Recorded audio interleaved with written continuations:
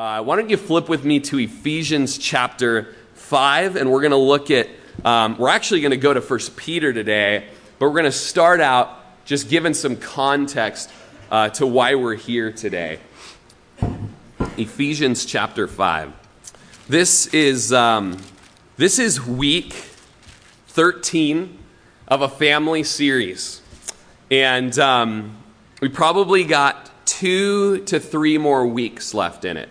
I'm ambitious, but let's be honest, it's probably more on the 3 side. And I encourage you as we read this, some of you are new here. Some of you have little to no church background. Some of you have little to no biblical background. And I encourage you as we come before the Bible that is so pure and so true and so right, to maybe just let go of everything you ever knew from your worldview that has come from outside of the Bible. As we come here to this church, we want to come and we want to bow our hearts before the authority of the Bible. That was what the men's retreat last weekend was all about, as we studied 176 verses of Psalm 119, the longest chapter in the Bible. That he is right in here. He is true in here. And we see that his ways are yes and amen. I really encourage you people, you folks, to begin just really fostering a biblical worldview in this era that we live in. It is so crazy out there. It is so crazy. And we are bombarded by a billion different news sources and media outlets and liberal and conservative. And it is just, we're drowning in it. And we need to just come back and say, Lord, you see the end from the beginning. You know everything. Let's just pull back to the God of history and just say, what are you doing here? And what are your ways and what is your counsel in this? I really encourage you. There's a great podcast out there called The Briefing by Dr. Al Mohler from the Southern Baptist Seminary. And he does a great job taking the news headlines from USA Today, from everything, and just bringing a biblical, gospel-centered worldview to it. It's refreshing. But we want to do that today in week 13 of a family series, because we could argue all day on I think that this is how long a couple should be married if they're in the midst of conflict. And I think this is how you should discipline your children. And I think this is how a wife should respond to her husband. And I think this is what roles should be in a home. And no offense, but I don't care what you think. And you shouldn't care what I think. Every one of us in this room should just come humbly and say, what do you think, God? What are your ways? His promises are true. And we can say yes to them, and we can say amen. Amen? Amen. All right, let's stand together. Ephesians chapter 5. We're going to start with verse 18, and then we're going to hop to verse 22, because we want to remain in the gospel as we study this. So, Ephesians 5:18, and it says, I got talking, I didn't even flip there, so...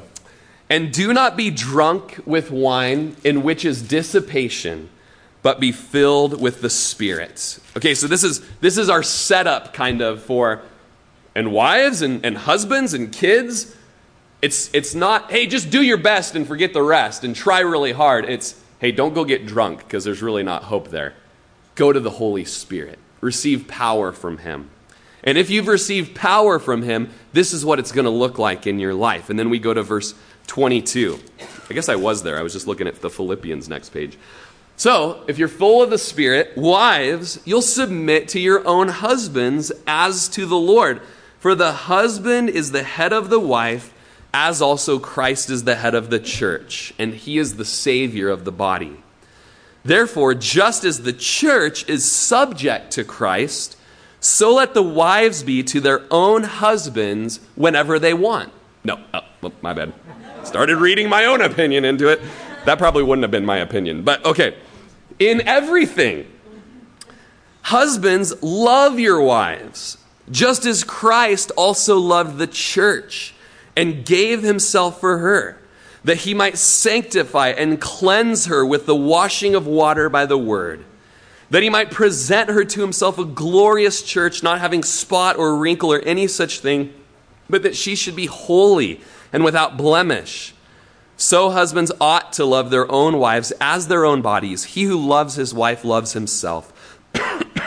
For no one ever hated his own flesh, but nourishes it and cherishes it, just as the Lord does the church. For we are members of his body, of his flesh, and of his bones.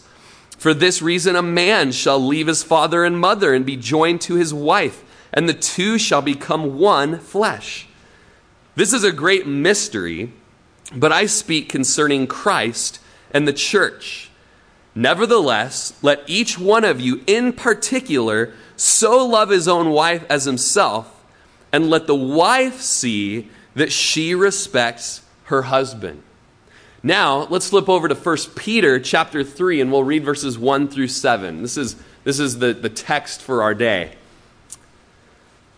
Wives, likewise, be submissive to your own husbands, that even if some do not obey the word, they, without a word, may be won by the conduct of their wives, when they observe your chaste conduct, accompanied by fear.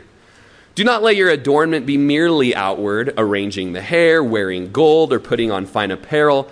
Rather, let it be the hidden person of the heart, with the incorruptible beauty of a gentle and quiet spirit, which is very precious in the sight of God. For in this manner, in former times, the holy women who trusted in God also adorned themselves, being submissive to their own husbands, as Sarah obeyed Abraham, calling him Lord, whose daughter you are if you do good and are not afraid with any terror. Husbands, likewise, dwell with them with understanding, giving honor to the wife as to the weaker vessel, and as being heirs together of the grace of life, that your prayers may not be hindered. This is the word of the Lord. Amen? Amen. Go ahead and have a seat.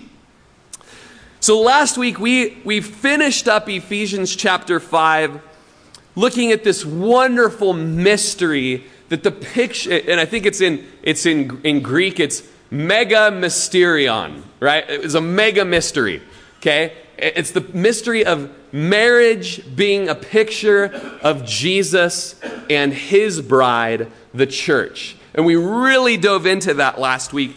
And later on that day and the next couple days, I was like, man, but I really feel like we missed verse 33 that says, nevertheless, even though there is a mystery, even though I'm really talking about Jesus Christ and the church, still, let each one of you in particular so love his own wife as himself, and let the wife see that she respects her husband. And so it was so great last week because we got on the gospel. We got on that it's a picture of Jesus and the church. And it was just so beautiful and so refreshing. And yet even Paul goes, yeah, but also don't forget to love your wives. And also don't forget to respect your husband. And so I wanted to look at just another incredible text in the scripture about wives and husbands. And it's kind of going to be the wrap up. It's the cherry on top for the wives, the cherry on top for the husbands. And ambition would say we'll be able to cover both roles today. We'll see if God does one of his miracle things and stops time in its place. Sometimes look, they haven't even started the clock back there for me. It's still on 45 minutes. Maybe God will do that. Oh, he just started it. Okay. So we're going to be looking at 1 Peter chapter 3, verses 1 probably through 6. I'll be fair. You know, if our Christianity doesn't work at home, it doesn't work at all. Nobody knows this better than me and many of you. Man, it is a daily clinging to the mercy seat for me.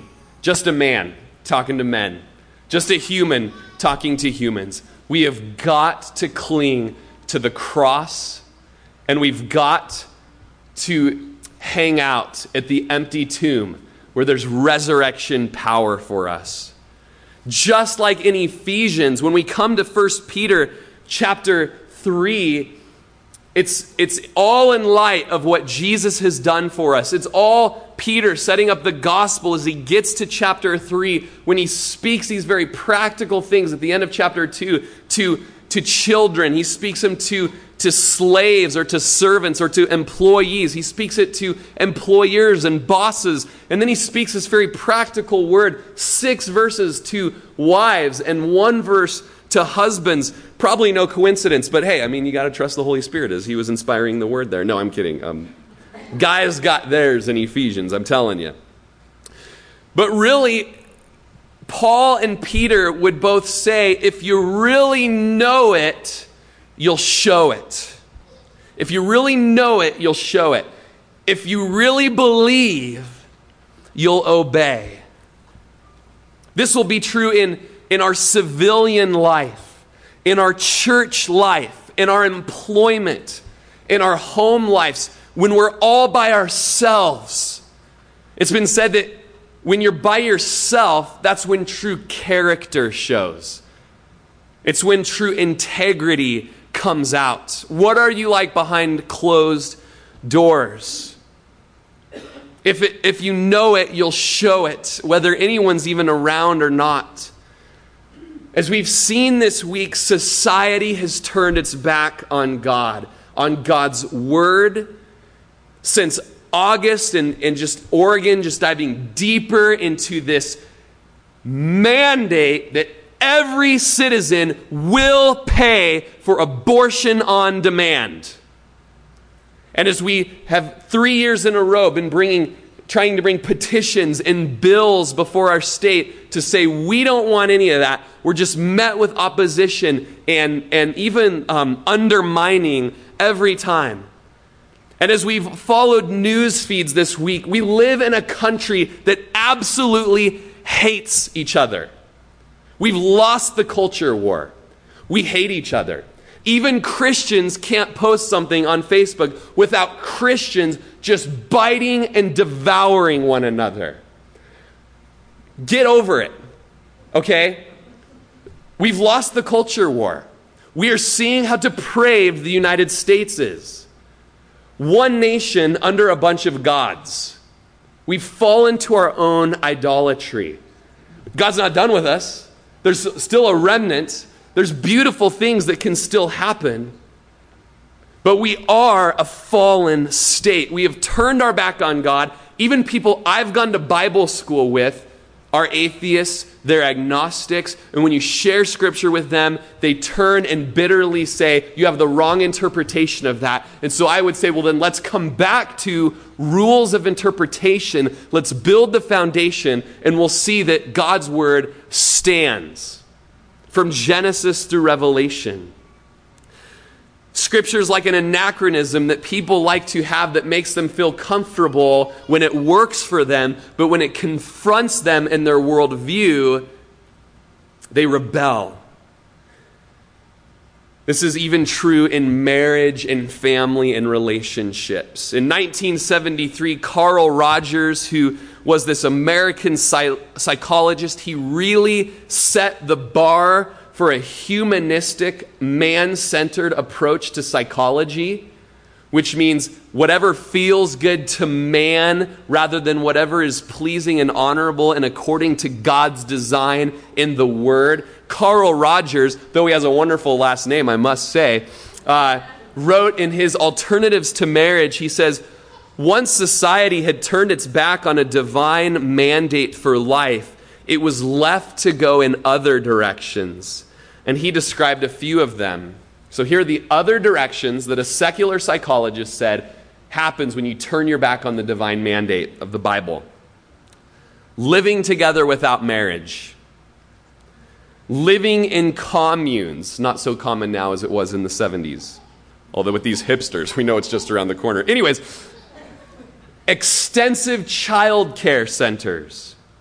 Serial monogamy, which is one divorce after another.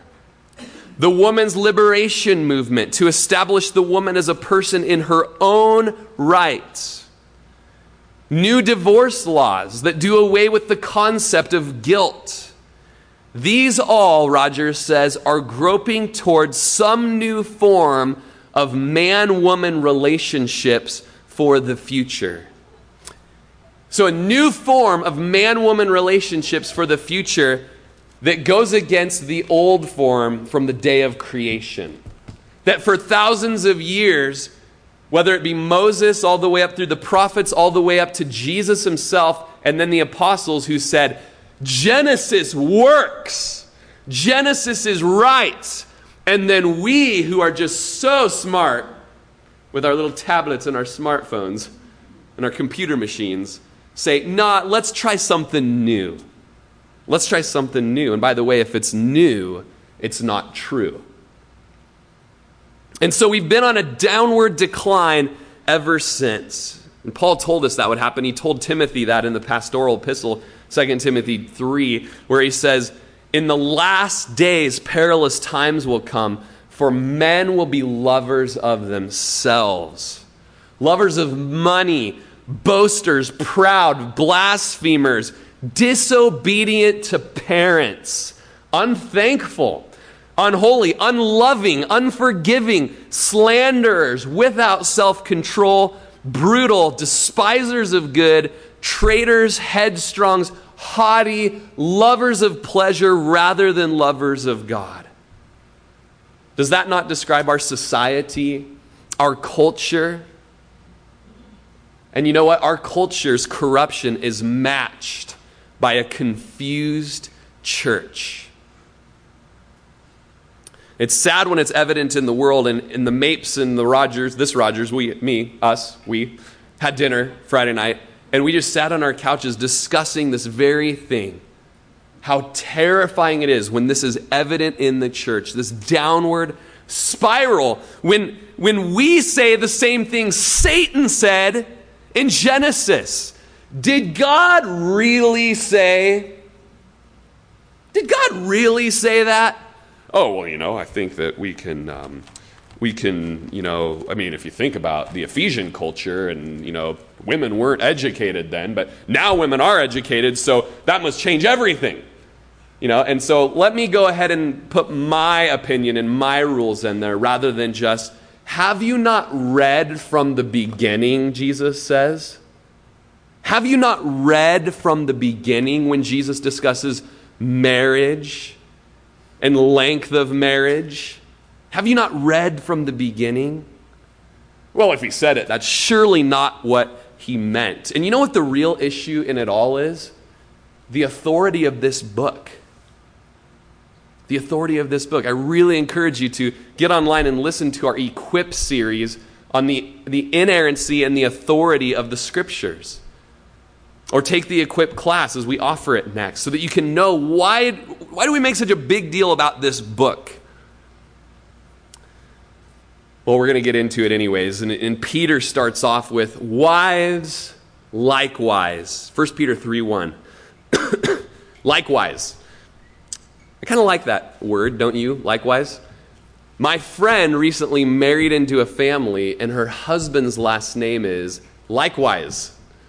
Likewise. Lauren Likewise is now her name.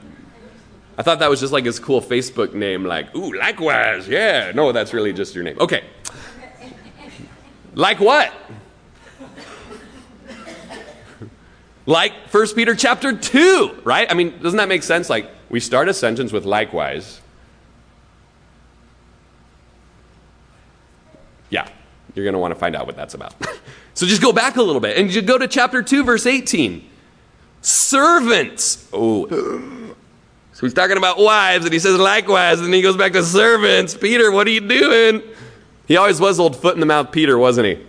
He's about to step in it right now. Servants, be submissive to your masters with all fear or reverence, not only to the good and gentle, but also to the harsh. For this is commendable. If because of conscience toward God one endures grief, suffering wrongfully, what credit is it if when you're beaten for your faults you take it patiently? But when you do good and suffer, if you take it patiently, this is commendable before God.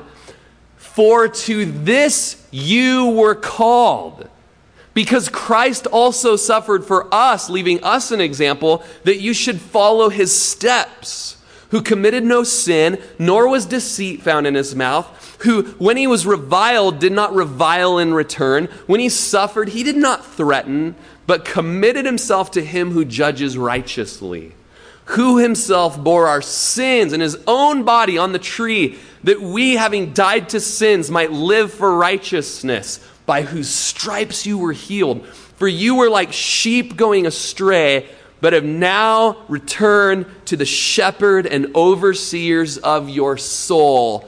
Wives, likewise. Okay?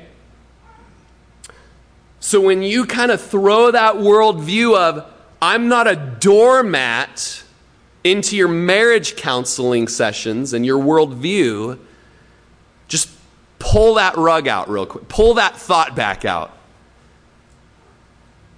And think of Jesus. Doormat? Literally, the language in the scriptures, trampled over. We have an example set before us on how to suffer. We have an example set before us on how to submit, because we're all called to submit, men and women alike. We all have roles in our lives that we are to submit to subordinate ourselves under. And even when it's harsh, even in a slave-master type relationship, Peter tells us, look at Jesus. When he was suffering, he didn't threaten back and you're going to get yours one day and revile back and threaten. No, he just submitted himself and trusted the Father who is able to judge righteously. Jesus is the example. The New Living Translation says, in the same way, you wives must accept the authority of your husbands. In the same way that employee must accept the authority of his employer, even when he's harsh, so too, remember, let go of your worldview, people. Let go of what you've watched on CNN or Fox News. Let go of what you've watched on Dr. Phil or Oprah or whatever. And just say, oh man, let's come to the breathed out word of God. God, when the word speaks, God speaks. So let him speak. Let him speak regarding submission once more. I know we did like 5 weeks on submission. So by the way, you're not getting the whole thing today. Go back and listen, please. It's not fair to judge me by today or even yet last week. Or give me like 25 weeks, okay? Then judge. But you got to look at the whole context of a 6-week series on submission that we did. And as we come back to what Peter would say about it, he speaks of in subjection, or an affectionate submission to the will. Lay down your rights, just like Jesus laid down his rights. And he said, even though he's totally equal to God the Father, totally equal in value and worth to God the Holy Spirit, he voluntarily subjected himself to the plan of the Father, and he said, nevertheless, not my will, but your will be done. Wives, it's the same. Let those words come out of your mouth. It's the words of Jesus when you're dealing with your husband. Not your will, not my, oh, that's how you have been saying it. Not my will, but your, let it, it's words of Jesus. Just let it flow out of your mouth and say it right. Don't say it how I just mixed it up. But there is a mutuality of submission. There is a level of husbands and wives submitting to one another, just as we all submit to one another. There's a level of that in society.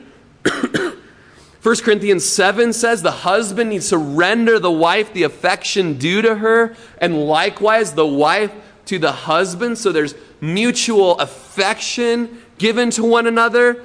The wife does not have authority over her own body, but the husband does. And likewise, the husband does not have authority over his own body, but the wife does. So do you see that mutual submission there? Do not deprive one another except for with consent for a time, that you would give yourself to fasting and prayer, and that's another story. And so this is not to be submission in terms of value or worth, but rather in role and function. And Paul says in 1 Corinthians 11:3, I want you to know, so we should sit up a little bit and be like, okay, so then tell me, the head of every man is Christ. Okay, so we're like the Vietnam War guys that are out in the jungle, and you kind of get spread out, and this guy starts moving ahead of where he should be, and this guy, and then you have the lead guy that says, hey, fall back in line. Fall back in line. That's what Paul's doing here. He says, okay, so here's the line. Here's the military order. The head of man is Christ, okay? And then the head of woman is man, okay? And then the head of Christ is God. Oh, wait, so the God-man Jesus submits to somebody? And it's still cool? Yeah, he submits to God the Father, even though he's God. And there's this Trinity mystery going on. And yet in the mystery, you see, wow, the Son submits to the Father. He defers to the Father. Every distinct relationship has particular roles and duties.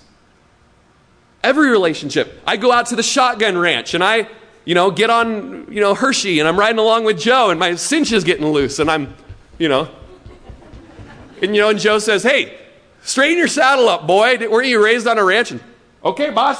Whoop, get my saddle straight. And hey, stop picking your nose. We don't do that, even though we're out on the farm. And I say, whoop, sorry, my bad. But when I'm at the shotgun ranch, I submit to Joe. He's the boss.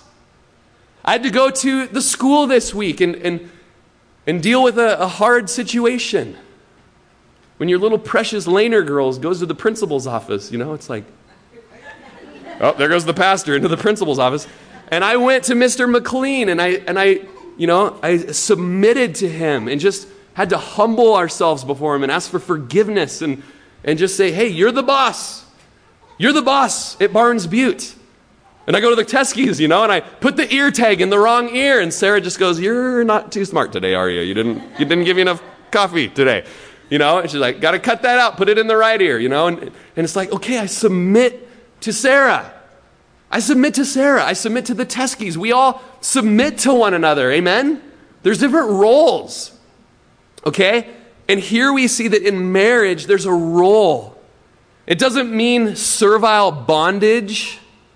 The wife is not an object or a thing or a household good. That's not what Paul means. It speaks of role, and we all have that. Look in Romans 13. Let every soul be subject to governing authorities. And so we submit to our government. Look at Luke chapter 7, verse 8. You have the centurion, a Roman soldier over 100 men. And when he asked Jesus to heal his servant, he says, hey, no, hold on. I'm a man placed under authority. I'm still a man. I'm a Roman soldier man. And he says, and yet I am placed under authority. I have soldiers under me. I say go, one goes. I have another comes. And so I say do this, and he does it. But I'm also that to somebody else. So Lord, you just speak the word, and I know that my servant will be healed. 1 Peter chapter 2:13, we're to subject or submit ourselves to every ordinance of man for the Lord's sake. Whether they're kings or governors or laws, we submit ourselves to these ordinances unless it causes us to disobey God, all right, or disobey the word of God. If it commands us to do something God forbids, or if it forbids us to do something God commands. And so there is role in society. Anything that's going to work right has to have it.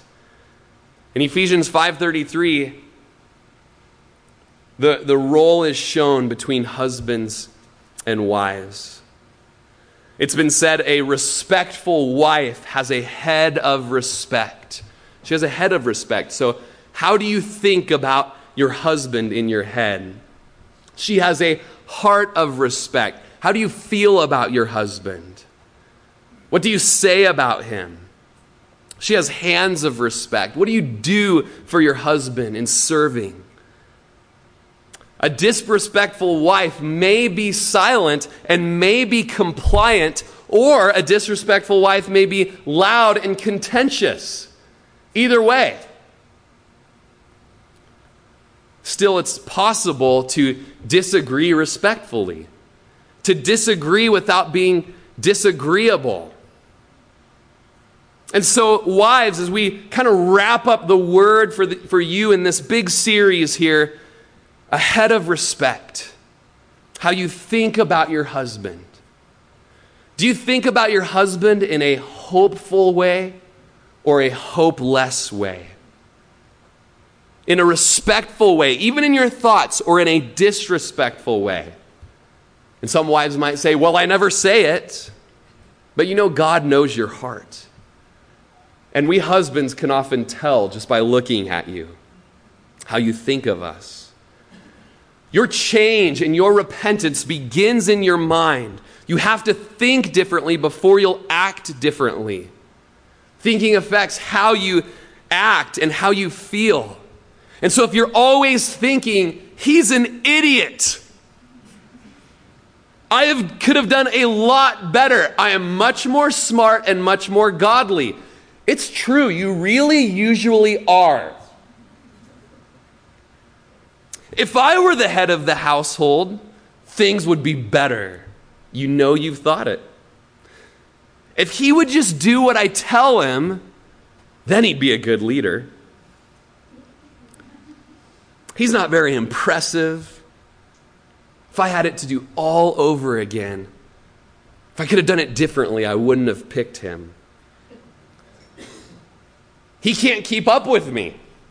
He's not as smart, he's not as nice, he's not as fun, he's not as dependable, he's not as hardworking as me. I deserve better. It's really just tragic that he's the lesser. How do you think about your husband? Philippians tells us that whatever is true, whatever is noble, whatever is just and pure and lovely, whatever thing is good to report, if there's any virtue, if there's anything praiseworthy, meditate on these things. That's how we need to repent. We need to train our mind to start focusing on the good, right, noble, pure, praiseworthy things of, I said we, but really you need to do it. Your husbands, not our husbands. I don't have one. Hopefully that doesn't offend anybody. A great recommendation for wives is to keep a journal. I haven't given a ton of practical advice over this series. I've really just tried to keep it on look to Jesus. That is great advice. But a good practical thing to do is to keep a journal. You can keep it on your phone, on your notepad, or keep it on a notebook. Keep it somewhere separate. And as you think things about your husband, use these words that are true, honorable, just, pure, lovely, commendable, excellent, worthy of praise. Use those when you think of your husband and write those things down about him. And then in that moment, as you're writing it down, pray and say, thank you, Lord, that I'm seeing this in my husband. And then go and encourage your husband. One of the most powerful things a wife can do is to encourage her husband. Appreciate your husband. Send him a text in the middle of the day. Leave him a note on the counter. I was just praying for you and I just love you because of this. Yesterday afternoon, we were taking a nap and Titus came in from his nap, laid on our bed, and he was kind of being a toot, to be honest with you. A little fart, if you will. That's really, I knew that'd get you to laugh. And, Lindsay's like, hey, do you want to watch this show? No. Okay, kind of joking, but kind of also still waking up, And she said something, and he goes, no. And he took his foot, and he just brushed her eye with his sock. My wife had eye surgery 2 months ago. And it basically messed up work that had been done on her eye. And immediately it was excruciating pain. She began like bawling in pain. And that set forth the evening of dropping kids off, going to Ben, going to a doctor, having him take off the damaged cells. Praise the Lord, she hadn't had LASIK or it would have just destroyed the surgery. You just had to kind of scrape the damaged cells off, and then in a couple days it'll be fine. And she is in excruciating pain today, so be praying for her. But I really wasn't doing anything that I don't think really any husband would do. But I did take her and stop at Chinese food on the way home, which of course she loves. It's her favorite food. And I'm sitting there mowing down, and she's like, but she just reaches over and grabs my hand across the table and just starts weeping and just pouring out what a good husband I am. Just thank you and this and that. To be honest, Monday we had a different conversation. There was immediate repentance and forgiveness, but Monday was a hard day. I wish, you really need someone else to do a different 13-week marriage series for you. But praise the Lord, what God's doing in us is that there was a Friday for us.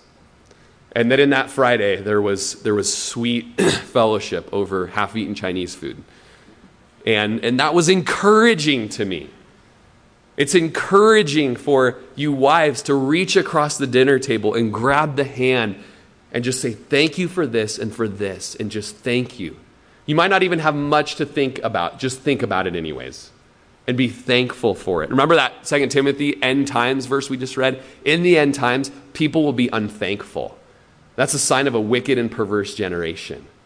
We can find something to be thankful for. Encourage your husband.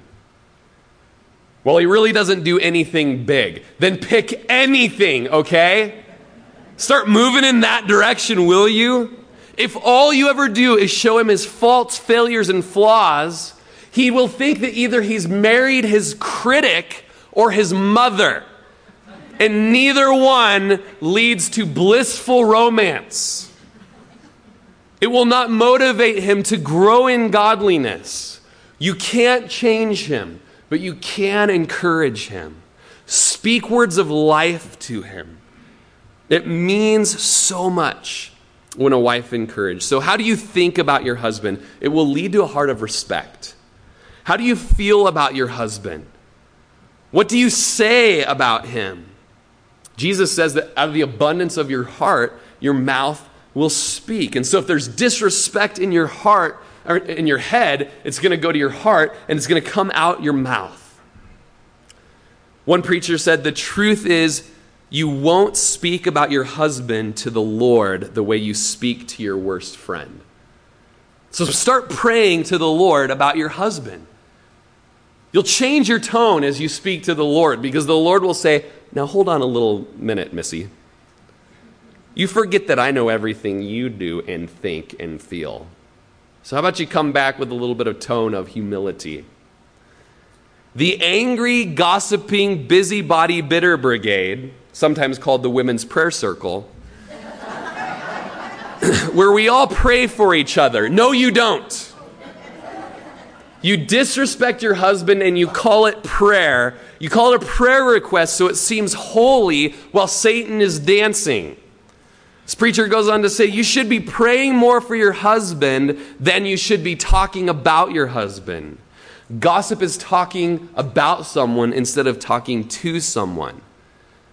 And so if you're talking to others, particularly women, instead of to your husband, you're guilty of gossip. If you're allowing them to talk negatively about their husbands, you're not encouraging them, you're not serving them, you're not helping them, you're joining them in sin. So what do you say about your husband? In his absence, in his presence, in the presence of your children, while they're in the presence of the Father? Do you say he's an idiot? He's screwed up again. Why did I ever marry that guy? And learning from my mentors, here is what you are teaching your children: to dishonor, to to disregard, to disrespect your father. You're training them and teaching them to dishonor the instructions of the Bible, and you're separating them from their father, which leads to death.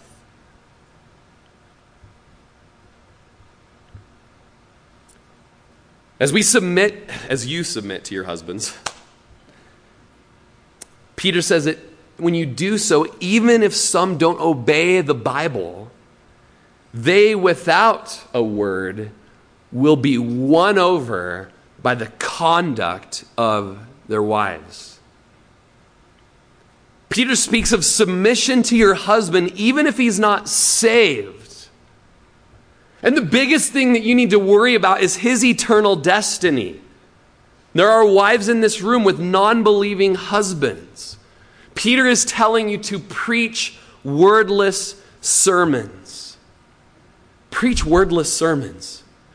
Stop carting, nagging, complaining, preaching, and just live it. Live the gospel in front of him. Proverbs 11:22 tells us that a beautiful woman who lacks discretion, she's like a ring in a pig's snout. It's not very flattering. Proverbs also says, 14:1, the wise woman builds her house, but the foolish pulls it down with her own hands. This is a word to women to preach wordless sermons by conduct. You work so hard during the week to build up that house, and just like we just mess up, don't we? We need the Lord every second. But in 1 minute of the flesh, we can pull our whole house down. It's the 3 little pigs all over again. There you go. It's your pig sermon for the month. You know, it's ring in a pig's snout and 3 little pigs. The house comes blowing down or whatever. You know, pulling it down with your own hands. Of course, that's foolish. Proverbs 9:13 says that a foolish or insolent woman is clamorous, which means she's turbulent and roaring. She's noisy, like pots and pans banging together. She's simple, knowing nothing. She doesn't know how to fix her husband. Little word to men regarding this from the wisest man in the Bible, Proverbs 21:9. It's better to dwell in the corner of a housetop than in a house shared with a contentious woman. In other words, head to the attic, boys. Not your man cave, but contentious. Contentious about what? Saying the things she always wants to change about you. Then Proverbs takes it a step further for the husbands. Now it's better to dwell in the wilderness than with a contentious and angry woman. So if you can still hear her in the attic, it's time to move to cactus country. This is the Bible. Proverbs 12:14, an excellent wife is the crown of her husband, but she who causes shame is like rottenness to the bones. As you come back with this and he needs to change this and that, you're shaming your husband. And by doing that, you're making him move further and further. Pretty soon he's got a man cave because he doesn't want you. Pretty soon he's not even at home. He's out in the wilderness. He's out at the bars. He's not here because of this clamorous, contentious wife. And there's a word that you're pulling down your home and destroying your marriage. There's something in the sinful nature of a wife that wants to nag, and there's something in the sinful nature of a husband that wants to neglect. And neither are good. Nagging and neglecting, back and forth. There's no time for the chicken and the egg distinction, which came first, but a spark leads to an explosion. But Peter just says, wives, without a word, you can win him. Of course, an outgoing, fun, even noisy wife can have a quiet spirit that Peter speaks of here. It goes to speak towards the heart. And John Piper says, Peter wants the Christian women to win their husbands by a life of reverence and purity expressed in a submissive attitude that honors him as the head of the home. He warns them not to preach at him, that they may be won without a word. I like the Amplified version of the Bible. It kind of brings some bang to the verses. And so the Amplified of 1 Peter, I believe this is chapter 2. Oh, no, chapter 3, verse 1 and 2, I think. No verse on there, so I'm guessing. In like manner, you married women, be submissive to your own husbands. And then the Amplified says, subordinate yourselves as being secondary to and dependent on them, and adapt yourselves to them, so that even if any do not obey the word of God, they may be won over, not by discussion, but by the godly lives of their wives. And verse 2 goes on to say, in the non-amplified, that when they observe your chaste conduct accompanied by fear, when these husbands are inspecting your innocence and your modestness, this conduct, the King James Version calls conduct a conversation. You're actually having a conversation with your husband through your conduct. It's accompanied with reverence or fear. And so let's go to the Amplified again, which is really good in discussing this. When they observe the pure and modest way in which you conduct yourselves, together with your reverence for your husband, you are to feel for him all that reverence includes: to respect, to defer to revere him, to honor, esteem, appreciate, prize, and in the human sense, to adore him. That is, to admire, praise, be devoted to, deeply love, and enjoy your husband. Wives, is that you? Does that speak of you? I mean, you got all what we've been discussing of reverence and deferring and revere and honor. But what about appreciate your husband? What about adore your husband? What about enjoy your husband? Goes on to say in verse 3, non-amplified, do not let your adornment be merely outward, arranging of the hair, wearing of gold, or putting on fine apparel. And so it speaks of adornment, how you dress, your makeup, your appearance. Now, some have tragically taken this verse and just totally twisted it to where women should never dress beautifully. They should never, have any attention drawn to them by beauty. They shouldn't wear beautiful clothes, jewelry, fix their hair, put on makeup. That is all really poor interpretation skills. In fact, the language actually says, do not let your adornment be merely outward. That's only outward. There ought to be another ornamenting going on. And so many wives, and in the secular world, they focus on the fleshly things, and they focus on getting all beautiful out here, when Peter's saying there's something even more important, and it is inside. Don't let your crowning feature and your beauty be external. Don't let the beauty mark be on the outside. Let that mark be on the inside. It shouldn't be the beautiful thing about you, the rings that you wear and the style of your hair. None of these things are wrong. If we were to take this verse in a wooden way, it would be to say that a woman who shaves her hair is much more spiritual than a woman who has a long braid and hoop earrings. And actually, the literal translation is, don't let your adornment be with apparel. And so if you were to take it in a wooden, literal reading without the rest of the scripture contextually, you'd say, don't wear clothes, basically.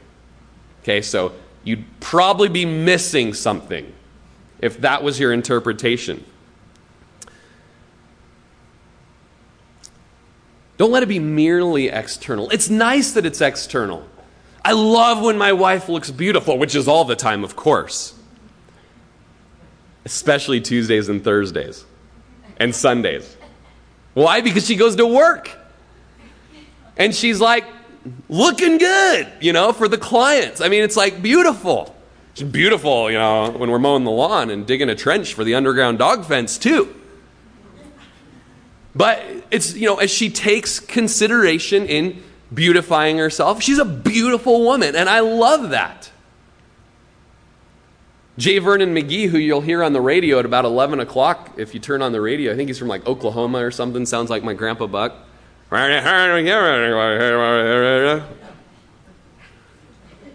I did hear him say, he's famous for saying, if the barn needs painting, paint it.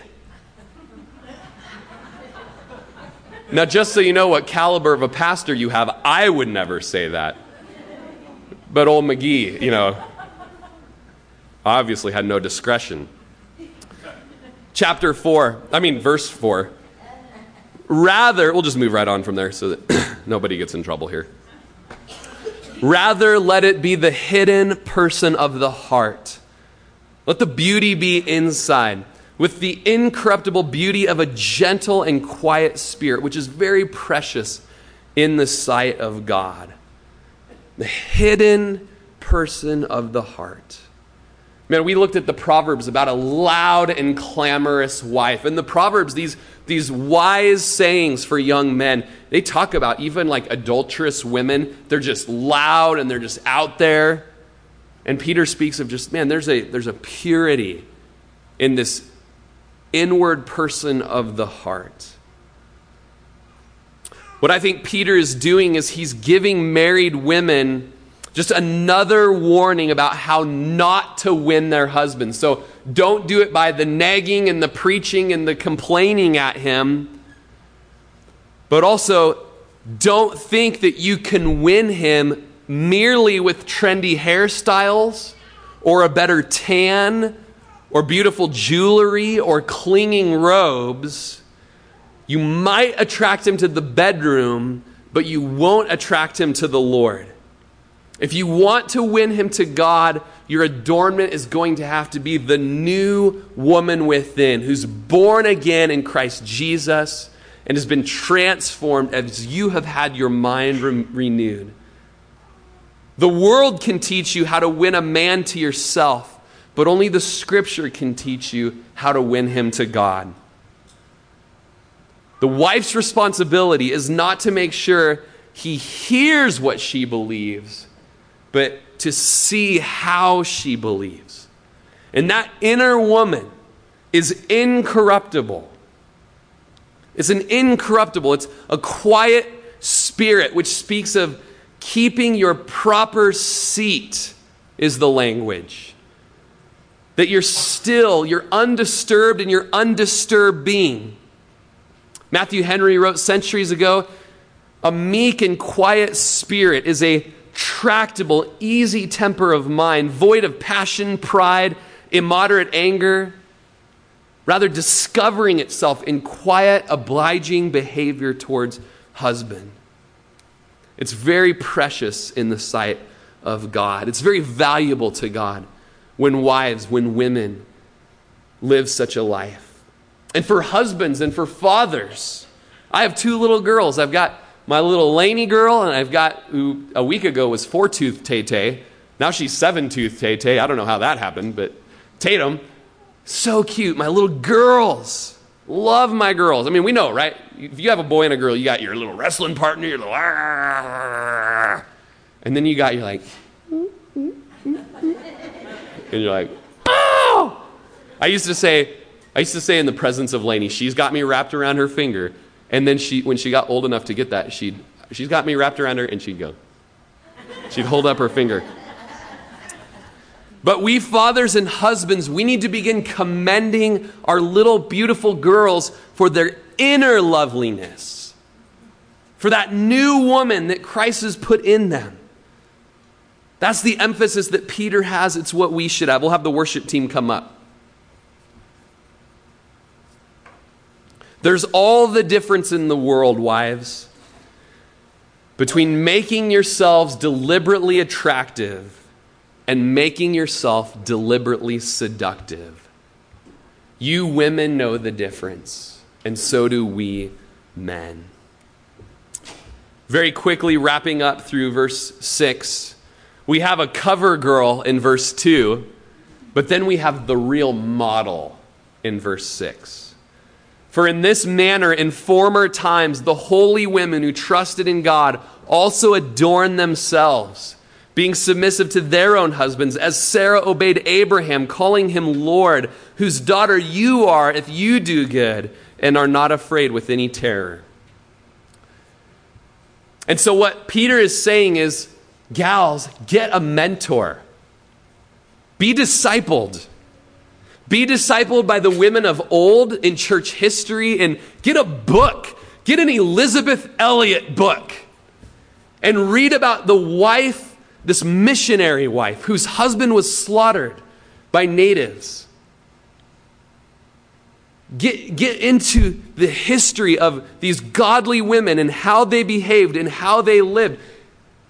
Get the model, get the role model. And then in front of us, even in our church, we have women. In Titus chapter 2, it says that the older women ought to disciple the youngers, teaching them these very things. But isn't it interesting as we close that Sarah, Abraham's wife, is the example of a gentle and quiet, reverent, submissive spirit? There's a few things that are interesting about that. As the Lord told Abraham that he would have a son and have a child, Sarah didn't believe it. And so she offered Abraham Hagar, and they produced a child. Burker, what? Yeah, it gets even more crazy, you know. And when the Lord himself comes and speaks about you're going to have a child, she laughs as she overhears it in the next tent. And the Lord says, hey, why did you laugh? And she goes, oh, I didn't laugh. And he goes, oh, but you did laugh. And she goes, whoops. Okay. Then you have Sarah. She goes to a land that neither her nor her husband had ever known.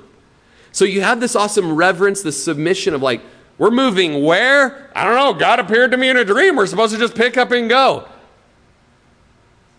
Okay then. But she did it. And as they're traveling, they come to Egypt.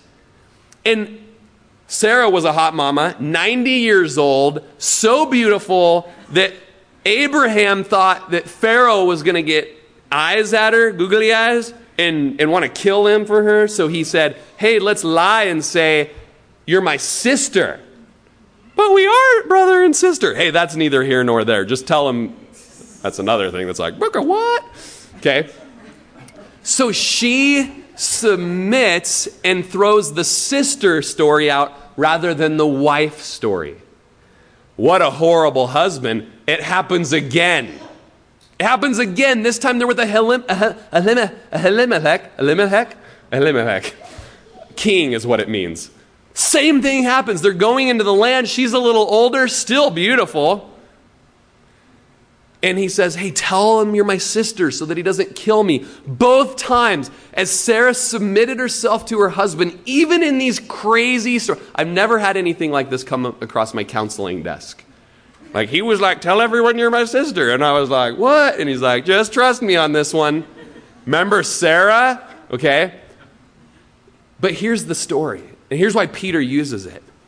As she trusted the role and the order of things set up by God, she's trusting the Lord. She's submitting to the Lord, that even when that guy that is put above her in this role is just going crazy, she trusts the Lord who calls her to submit, realizing he's going to stand before the Lord one day in judgment. The Lord calls me to trust him. And so when it comes down to marriage, and there's those times when it's like, honey, we have to go this direction in our life. We've prayed about it. We've fasted about it. We're in a little bit of a disagreement. One of us has to submit. And in this role, God's calling me to say, as the leader, trust me, we've got to go this direction. then a submissive wife says, okay, I trust the Lord who's put you in this role over me. It's the same thing as we get new presidents. Do you remember the whole, he's not my president? He is. He kind of is. You might not like him and you might not like what he asks you to do, but you need to pray for him and give him honor. Sorry, that's what the Bible says. So as we close, you can put your things aside and close your Bible. All of this comes down to, is the Bible your authority? Do you trust God? I have said a whole lot of not politically correct things here today. And thanks for sitting through it, by the way. But I stand alone on the Word of God. I answer to God. I have to submit myself to these words. And I do due diligent studying to make sure there's proper interpretation going into it. And so today, wives, do you trust the Lord? Do you trust the Lord who in his infinite wisdom and sovereignty and design said this is the role for the home? As we close, just confess today, Lord, I trust you. I trust you. You've put this relationship together in a way that when lived out correctly, people are going to look at Rory and Lindsay Rodgers, and what they're really going to see is Jesus Christ laying down his life for Christians, for the church, and a church that in turn yields and submits to such a loving leader. Let's trust the Lord in that today. And let's cry out with repentant hearts, Lord, we have messed it all up. Our sin from birth up through stealing the cookies from the cookie jar, all the way up through middle school and rebellion and our dating relationships in high school that weren't honoring and immorality and sexual immorality there, all the way up through how we did it in college, even how our courtships and engagements were. Man, wherever we didn't do it God's way, let's come and let's repent today. And there's forgiveness.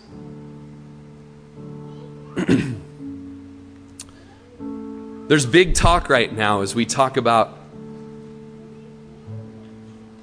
the shooting in Las Vegas this last week. And even many people who aren't Christians say, you know what, we've got to come to terms with there is evil in this world. Why would a guy do that? Why would a man just shoot innocent civilians at a concert? And even people who don't yet know Jesus, they've come to realize there is evil in this world. And the Bible says that the same kernel of sin and evil that was in the man that shot those people in Las Vegas, it's the same kernel and sin that is in us that causes us to rebel against God, to hate our neighbor, to hate our brother, to be insubmissive to our husbands, to be rough to our wives, to say, you know what, divorce is the way, I'll be happier. It's that same root, it's that same kernel of sin. And really we saw on Sunday just full-born, full fruit of sin. But we see it too every time a divorce document is signed. Every time there's rebellion in our hearts. And so just right now, we just come before you, Lord, and we just say, if we disobey you, if we say my way is better than yours, I will not submit to my husband. Even you, God, don't know what I'm going through. Then, Lord, we are going down the same role as Adam and Eve in the garden, eating the forbidden fruit. as Cain killing his brother Abel with a rock in the field, as David choosing to commit adultery with Bathsheba on the rooftop of Jerusalem. And so, Lord, today we just say your word is truth. We say yes and amen to what you've called us to today. And we don't know exactly how it's going to work out in our homes, except that we trust you and we choose you. We choose life today. As wives, just right now where you're at, just choose. Lord, you're right, God. I want to just live respectfully towards my husband. I want to think respectful thoughts towards him. I want to pray respectful prayers about him. I want to be an encouragement to him. I want to win him, as Peter says, over, not with my preaching and my words, but with my conduct. And as you would say that today, just receive from the Lord power and strength to do so. Let's stand today, and just wives, you can cry that out as we're singing this song. And husbands, there's been plenty for us to learn today as well, where we've fallen short of the glory. We haven't given our wives much to even be able to write about in their journal. As loving husbands, we repent as well, and we say, Lord, change us. Conform us into the image of Christ as husbands and wives, as future husbands as wives, as failed husbands and failed wives. Lord, redeem marriage today at Calvary Chapel. In Jesus' name, let's sing together.